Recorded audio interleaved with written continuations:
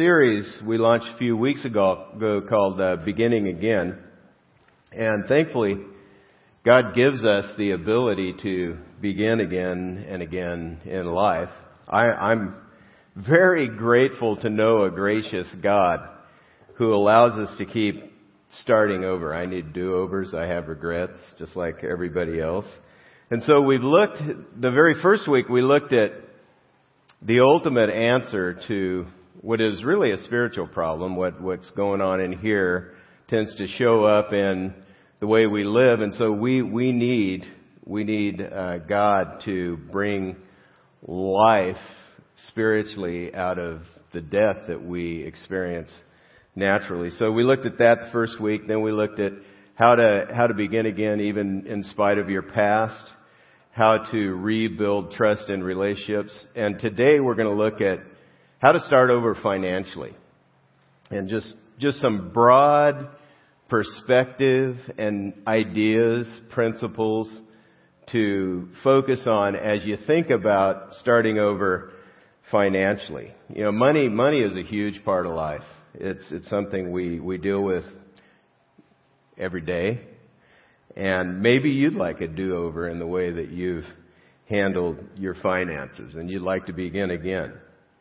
When it comes to spending, it's amazing how quickly things can go south, sort of like avalanche downward, and you get buried in it. It's amazing. Early in our marriage, Cindy and I had to learn about budgeting. My budget plan before I got my parents graciously helped me through college, so my budgeting plan before marriage was call my mom. And say, hey, I could really use this. What do you think? And she was easy. Honestly, she was easy. But early in our marriage, I lost a great paying job. And so we ended up being down 75% of what we anticipated would be our income at the first of our marriage. So it was amazing. I was working at General Motors, making Cadillacs, and it was 1979, and the gas crunch hit, and Cadillacs, we made less Cadillacs, and Randy was gone, and his plush job that he planned on enjoying for the first year of marriage at least before I went to graduate school was gone. So we began to experience budget mode because we had a lot of play with our income at the very beginning for the month. It was a great month. It was a fantastic month. But God realized we're not going to be able to live like that, okay? And so we needed to learn how to go into budget mode, and frankly, Cindy's much better in budget mode than I am. I've gotten better at it, but I tend to think there's a great deal of flexibility with a budget, and it's a lot more like steel than it is aluminum. You know, you can't bend it.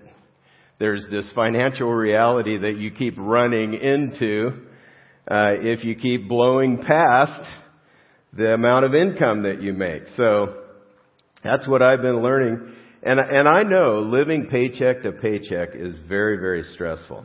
There can be concern and pressure that never leaves. It never goes away. How am I going to pay for this? How am I going to pay for that? What if this happens? What if this thing occurs and where am I going to get the money for that? How will I make it to the end of the month financially? And then when it comes to debt, the pressure just compounds. It just increases. You look at the repayment schedule for the debt, and you just kind of, how's that going to happen? How is that? This is going to take forever. I can't remember which movie that's from, but I can see the scene. Forever. We can try to ignore the pressure. We can try to ignore it and not let it get to us. But the reality of our financial situation just doesn't go away. I enjoy the ESPN programs 30 for 30.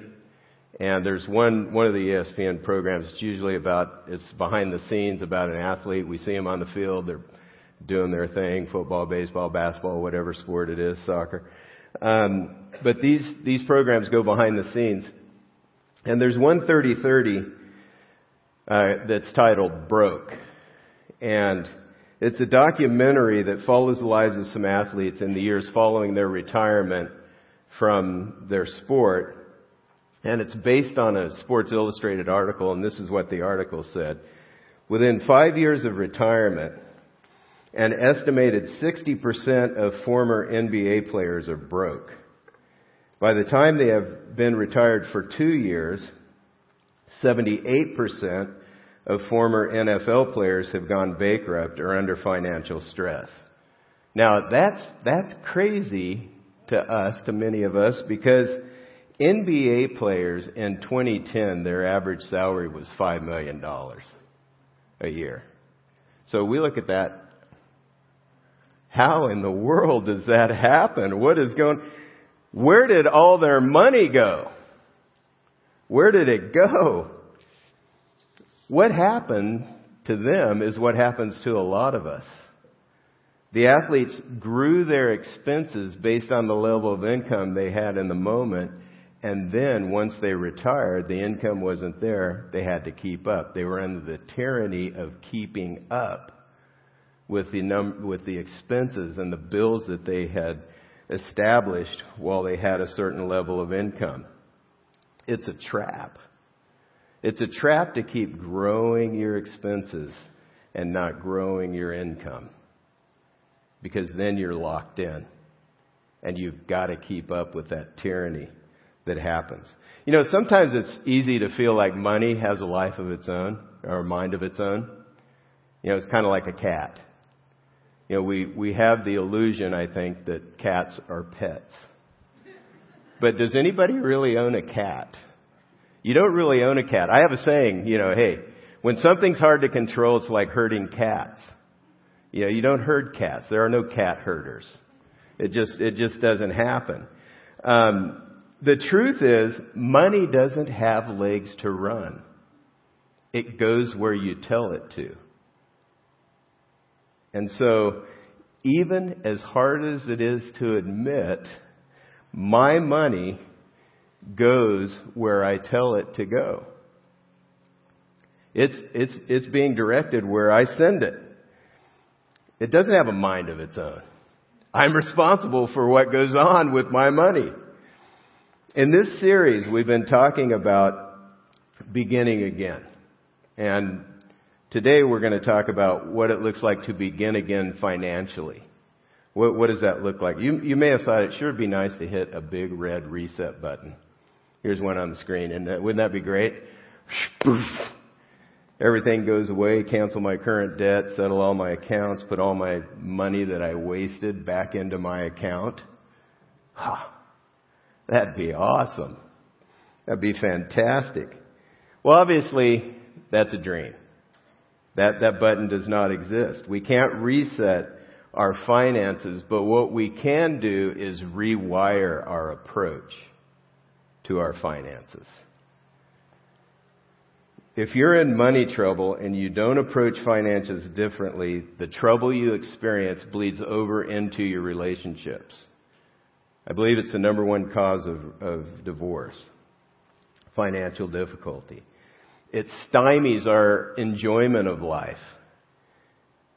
And we're buried under a mountain of debt, and it's heavy load. It's a heavy load to bear. The stress is too much. To rewire, we need new perspective and new priorities, which turn into new practices. This is what we need. If we're going to really rewire our approach to money, or really anything, we need new perspectives, new priorities, and they become new practices as we get our mind and hearts around those things.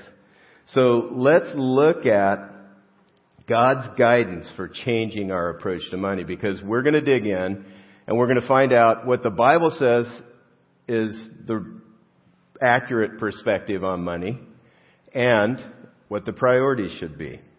And then we're going to launch from there. So we're going to go look at some practical practices based on those perspectives and priorities. The Bible says a lot about money because as we work under God's leadership to change the way we view and handle money, there's a ton of spiritual growth to be had. Because money has this direct tie to our heart. I mean, we spend a lot of time earning money. We spend a lot of time thinking about how we're going to spend money. And our heart is all wrapped up into our money. And so it's through our budget, really, that God can get our attention and begin to work in our lives in ways that He can't. So the Bible has a ton to say, a lot to say about money because there is so much growth spiritually and personally that can come as we begin to understand His perspective, His priorities that turn into the practices that please Him. So that's really what we're going to look at today. We're going to look at how to rewire our approach so that God can grow the faith and character in us like He can in no other arena of life. So let's dig into how to reset financially. To act differently means we need to see and think differently about our situation. You can't separate our money from God. We try to do that. We try to put God in this compartment, and then money and budget and finances are in this compartment, and so on and so on. But God doesn't stay in any one compartment of life. He's over the whole arena of life. He's over every part of life. And so He gets directly involved in our finances. So part of hitting the reset button, in fact, the first step to hitting the reset button is to remember where our money comes from. The source. All we have flows from the hand of God.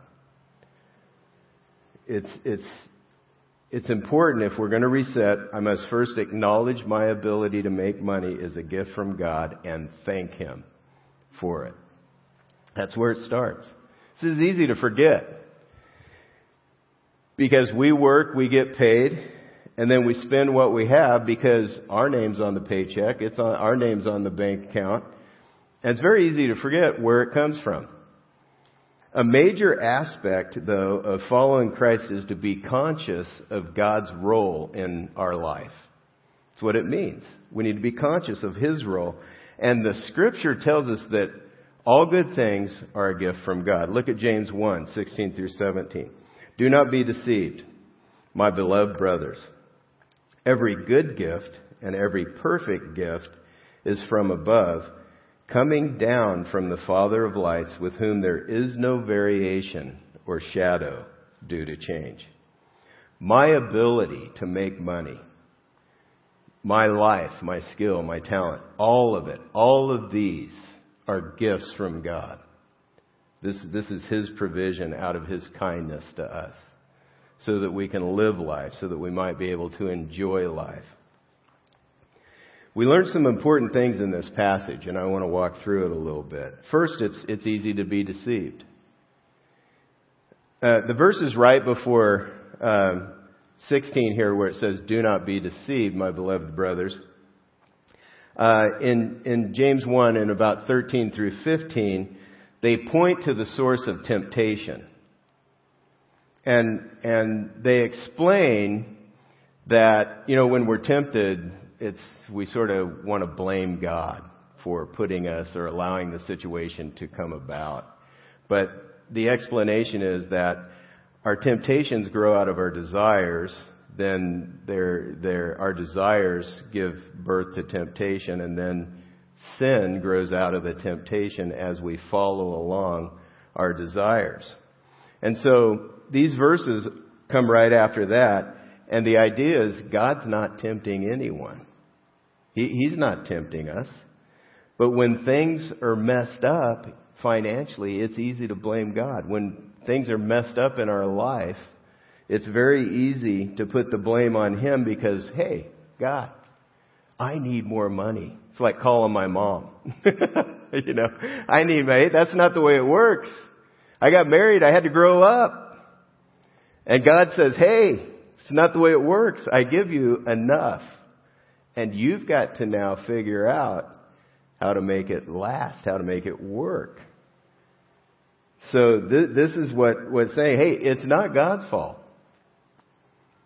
This description here in this passage is showing how our bad decisions are not God's fault. He has nothing to do with them. But they flow from our desires that tempt us and that grow into and give birth to sin. This is the way it flows. In the area of our finances, we may want to blame God for allowing us to get in the tough spots we're in, for not bailing us out of the spots, and we become bitter. But the deception here, do not be deceived, is pointing your finger at God and putting the blame on Him for the trouble you've created for yourself. James is saying the opposite is true. All the good that you experience and the things you've received in life are from God. Our mindset then should shift from accusation toward God to adoration of Him. There's a major shift that has to take place. This is part of that perspective, the perspective that we have to choose. Like, a finger pointing up when an athlete scores a touchdown. I don't know if you watched college football yesterday. Hey. Yeah. If they're not making some other really foolish move that gets a penalty for their team, some of them, hey, thanks. We get a paycheck or it goes into our account, direct deposit. Hey, thanks, God. Thank you. Our accusation, this passage is saying, our accusation should turn to adoration. Our problems have nothing to do with God. They in terms of Him being to blame. He allows life to flow into our experience the way it does. But we create trouble and we tend to blame Him. Verse 18 reminds us God is from above. He's the Father of light. There is no shadow of ulterior motive with God. He does not change. He provides for His children and He always will. We can count on Him. We can trust Him. That's the new perspective that we need to adopt. All we have is a gift from a gracious God. A very kind God, very gracious. Once we see that God is for us, then we can learn and follow God's plan for wise money management. Because whatever is in our heart shows up in the way we do and say things. And it works out in the way we handle money for sure. So this means we need to wrap around our heart around what matters to God in two ways. We need to adopt His perspective on our finances, and we need to approach planning His way. And I just want to walk through this and give a broad picture of what Scripture says about these matters. I'm not going to land on any one passage, but just get a broad, sweeping view of what the Bible says so that we can gather the perspective and gain the priorities and understanding of the right priorities so that we can live out the right practices. So the first thing we must do is adopt God's perspective. First core perspective that you find in the Bible is that He's the owner of everything I possess. God owns it all. Psalm 24:1, the earth is the Lord's and the fullness thereof, the world and those who dwell therein. You find out in Scripture that God owns all the silver and gold. He owns all the land. He's all of the real estate on earth is His. Every animal belongs to God. It's all His. We belong to God, along with everything we own. In reality, we don't own anything. Whether you're buying or leasing a car, or you're renting or paying a mortgage on a house, you're just renting it. Someday you're gonna pass it on. It's not gonna last forever. You're not gonna be here forever. You're gonna last forever, but you're not gonna be on earth forever. So you're really just leasing whatever it is you have. You're renting, leasing, and then you give it to someone else. when you go on into eternity. This is reality. This means I'm not the owner of my stuff. I'm just the steward of my stuff. God's the owner. He's given it to me to manage well in a way that pleases Him. This is a major piece of perspective we need from the Bible, that the Bible gives us, and it frees us up. Think about that. I mean, you may be thinking, oh, I'm renting this apartment and life is never going to be fulfilled until I purchase a home. Actually, what's going to happen is you're going to have a lot of maintenance. But hey, it is a step. It's progress. But you know what? Even when you purchase the home, you begin to pay it down, what you owe on the home. You're just renting for a little while, and then you're going to pass it along. This, for me, is helpful. This frees me up to be a little detached from my stuff, to pull back from it and gain the perspective that I need to be the steward that God wants me to be, which is the next piece of perspective. A good steward knows their exact financial condition. There's sometimes when we learn to trust God, it's easy to say, hey, I'm just going to be careless with my money because God's going to cover me anyway. It's like, it's like calling mom. God's going to cover it. So I'm not going to pay real close attention to the bottom line with my finances. But in Scripture, God says that a good steward knows their exact financial condition. Look at Proverbs 27. Know well the condition of your flocks and give attention to your herds, for riches do not last forever, and does a crown endure to all generations? So here's the idea in this passage. Your money can be fleeting. And even though it's temporary, it's a temporary thing. What you own is a temporary thing.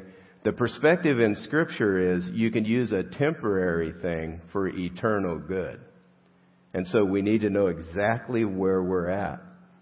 For a long time, I didn't want to know where I was at financially. I was like, yeah, I don't really want to know. Because I can't figure out how I'm going to make it in the last part of this month. But it turns out, as I've grown in this area, it turns out knowing exactly where you're at is the key to figuring out exactly what you need to do to make the right kind of progress forward. So this is what Scripture says. Good steward knows exactly where they're at. This way, we can use our temporary money that isn't going to last forever for eternal purposes and eternal good. We can pour it into the right things. And I have an app that tells me exactly where I'm at. It's easy these days. Just get an app and track your money and find out where you're at exactly. But a good steward knows that. Another major piece of perspective in Scripture related to our money is the borrower is servant to the lender. The rich rules over the poor, and the borrower is a slave of the lender. In our world, it seems like debt gives us the freedom to enjoy right now what I can't afford to enjoy right now. But the truth is, the Bible shows us that debt makes us a slave. We presume that we'll continue to be healthy and gainfully employed to service the debt, and when something happens that we can't foresee, the tyranny of keeping up kicks in. And we're trapped. Debt limits our freedom to love and to give and to serve others and to serve God. Opportunities to help with money come up, but if you have financial obligations, you're not as free to give. Maybe if you wouldn't have made those decisions earlier on, there'd be more room in the budget, but no. Or we get a sense that God wants us to go into some kind of ministry or to move somewhere to serve, but it's going to require lesser income, and we can't. We're trapped. We're stuck. The borrower is servant to the lender. It's slavery, really. The discipline needed to get out of debt is fertile ground for spiritual growth because it requires faith. We have to trust God. And I've found that God is very gracious in helping me figure this out. But it's fertile ground for spiritual growth because as we walk with God, He changes us as we bring our heart and life in line with His ways. So this is an important thing. Getting out of debt, seeing debt for what it is. It's slavery, and I need to get out. This is the new perspective. These are the pieces of perspective that we need to begin again. And we also need new priorities and practice so that we can approach financial planning God's way. When we decide to follow Christ, the Bible becomes our guide. That's what it means. It's teaching on finances, someone said, is like a master's level course at least in money management. At least. There's a tremendous amount of wisdom in Scripture as to how to handle our finances. We're designed to be fully integrated systems as people.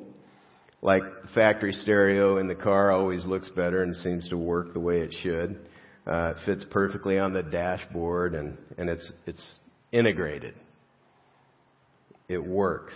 The Bible shows how to integrate our faith with who God is and matching it up to our finances. So here's a brief overview of the guidance you find in the Bible in order of priority that you find there.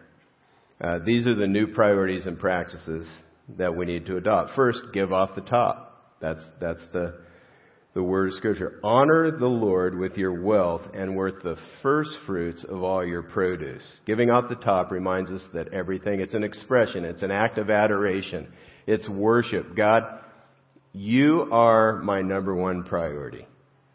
And as we give off the top, the first fruits, it reminds us, and it's an expression of the fact that God is the one who gives us the ability to do and to make money and to earn it.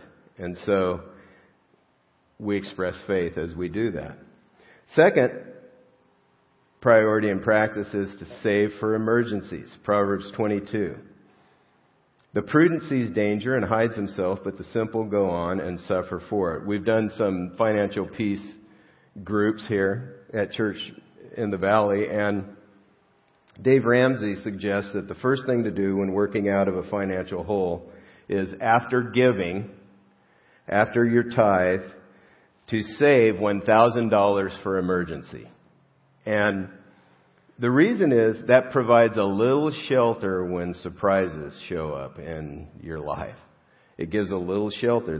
It's an application of this passage. The next thing that the Scripture advises you to do is to get out of the debt trap. I mean, there's some play in how much to save for emergencies, whether to save for emergencies or debt. I mean, that part's not in the Scripture, but the Bible says, save yourself like a gazelle from the hand of the hunter, like a bird from the hand of a fowler. The reference here is to co-signing a loan. You know, somebody asks you to, they can't afford to get a certain loan themselves, like a teenager for a car or something. And so you co-sign for the loan. And, you know, you're expecting them to pay the payments, and you agree to pay the payments if they can't pay the payments. That's what this is reference to here in this passage. But it's the same attitude the Scripture has toward debt. Get out of it as quickly as you can. Do whatever it takes to get out of debt while you keep things in the order that God's laid out. The next priority and practice is to save for the short term and the long term. Go to the ant, O sluggard. Basically, Solomon's saying, you can learn a lot from an ant. Okay? I'm basically spend most of my time trying to get rid of ants. I think Diamond Bar is on an anthill. But we can learn a lot from ants. Because consider her ways, he says, and be wise. Without having any chief, officer, or ruler, she prepares her bread in summer and gathers her food in harvest. So, save for the short term and for the long term. This isn't the Bible, this is an opinion, but Dave Ramsey suggests saving 3 to 6 months for emergencies and also beginning to invest in your later years for the time when you aren't going to be able to earn money any longer. And then the scripture says, live on the rest. Okay, make it a priority to give, to get out of debt, to save, and then live on the rest. That's the hard part. We want to live first and then do the other stuff. But this is the priority. And the perspective behind that priority and practice is this: better is a little with the fear of the Lord than great treasure and trouble with it. We all make trade-offs based on what's most important to us. And it's easy to trade peace of mind for stress because we want to live at a certain level. So what we trade is the peace of mind that would come with choosing contentment with what I have right now. It's enough. I've never gone hungry.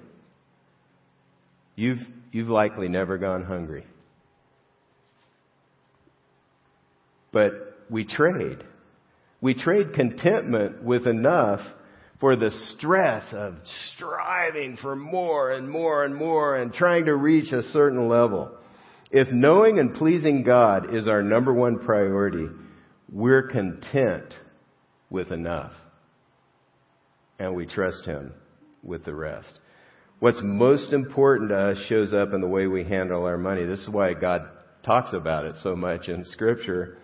If you want to start over, if you want to begin again financially, go back to the one who gave us everything and do things His way. Choose a new perspective. Every paycheck is a gift from God. Live by a new priority to please Him with the way I manage. I'm just a steward. God, I want to please You with the way I manage my money. And apply the new practices. Follow God's order for managing money. I'd like to wrap up the message today by asking you to pull out the connection card from your program, and also if the worship team would come back on stage to get ready to lead us. I'd like to ask you to begin to fill that out or continue to fill out the connection card. As I mention some next steps, there may be some information that you haven't had an opportunity to fill out on the card, and when the offering ushers come around, you can drop the card in the offering. That'd be great. Here's some next steps that I'm suggesting. There may be others that have come to your mind. First of all, every day this week, I'm going to thank God for the gifts He's given me. Consciously, I'm going to be conscious of Him. I'm going to thank Him for the gifts that He's given me. Second step, I want to check out a resource to grow in God's way of managing money. There's some resources listed on the back of the handout in the listening guide in the program. Money Matters, Answers to All Your Financial Questions by Larry Burkett. Very helpful scriptural perspective, priorities and practices for handling our money. The Total Money Makeover, another very helpful book by Dave Ramsey, and Financial Peace University will likely offer another group on this by Dave Ramsey. But check out a resource. It's going to take some work. I think one time I read that it takes about 3 years to make a budget work. You have to keep working. It's a matter of diligence. There's a lot of growth to be had as you work this out. And then the final step is identify one way I'm out of order financially and commit to to getting that in line with God's ways. Giving, saving, spending, or debt. You can circle one of those. Would you pray with me? Father, we thank you for the truth we see in your word that really is graciously helpful for us as we set out to live for you, God. I pray that you'd help us to see the steps we need to take and take those steps in a way that brings honor and glory to you. I ask for this in the name of the Lord Jesus Christ, Father. Amen.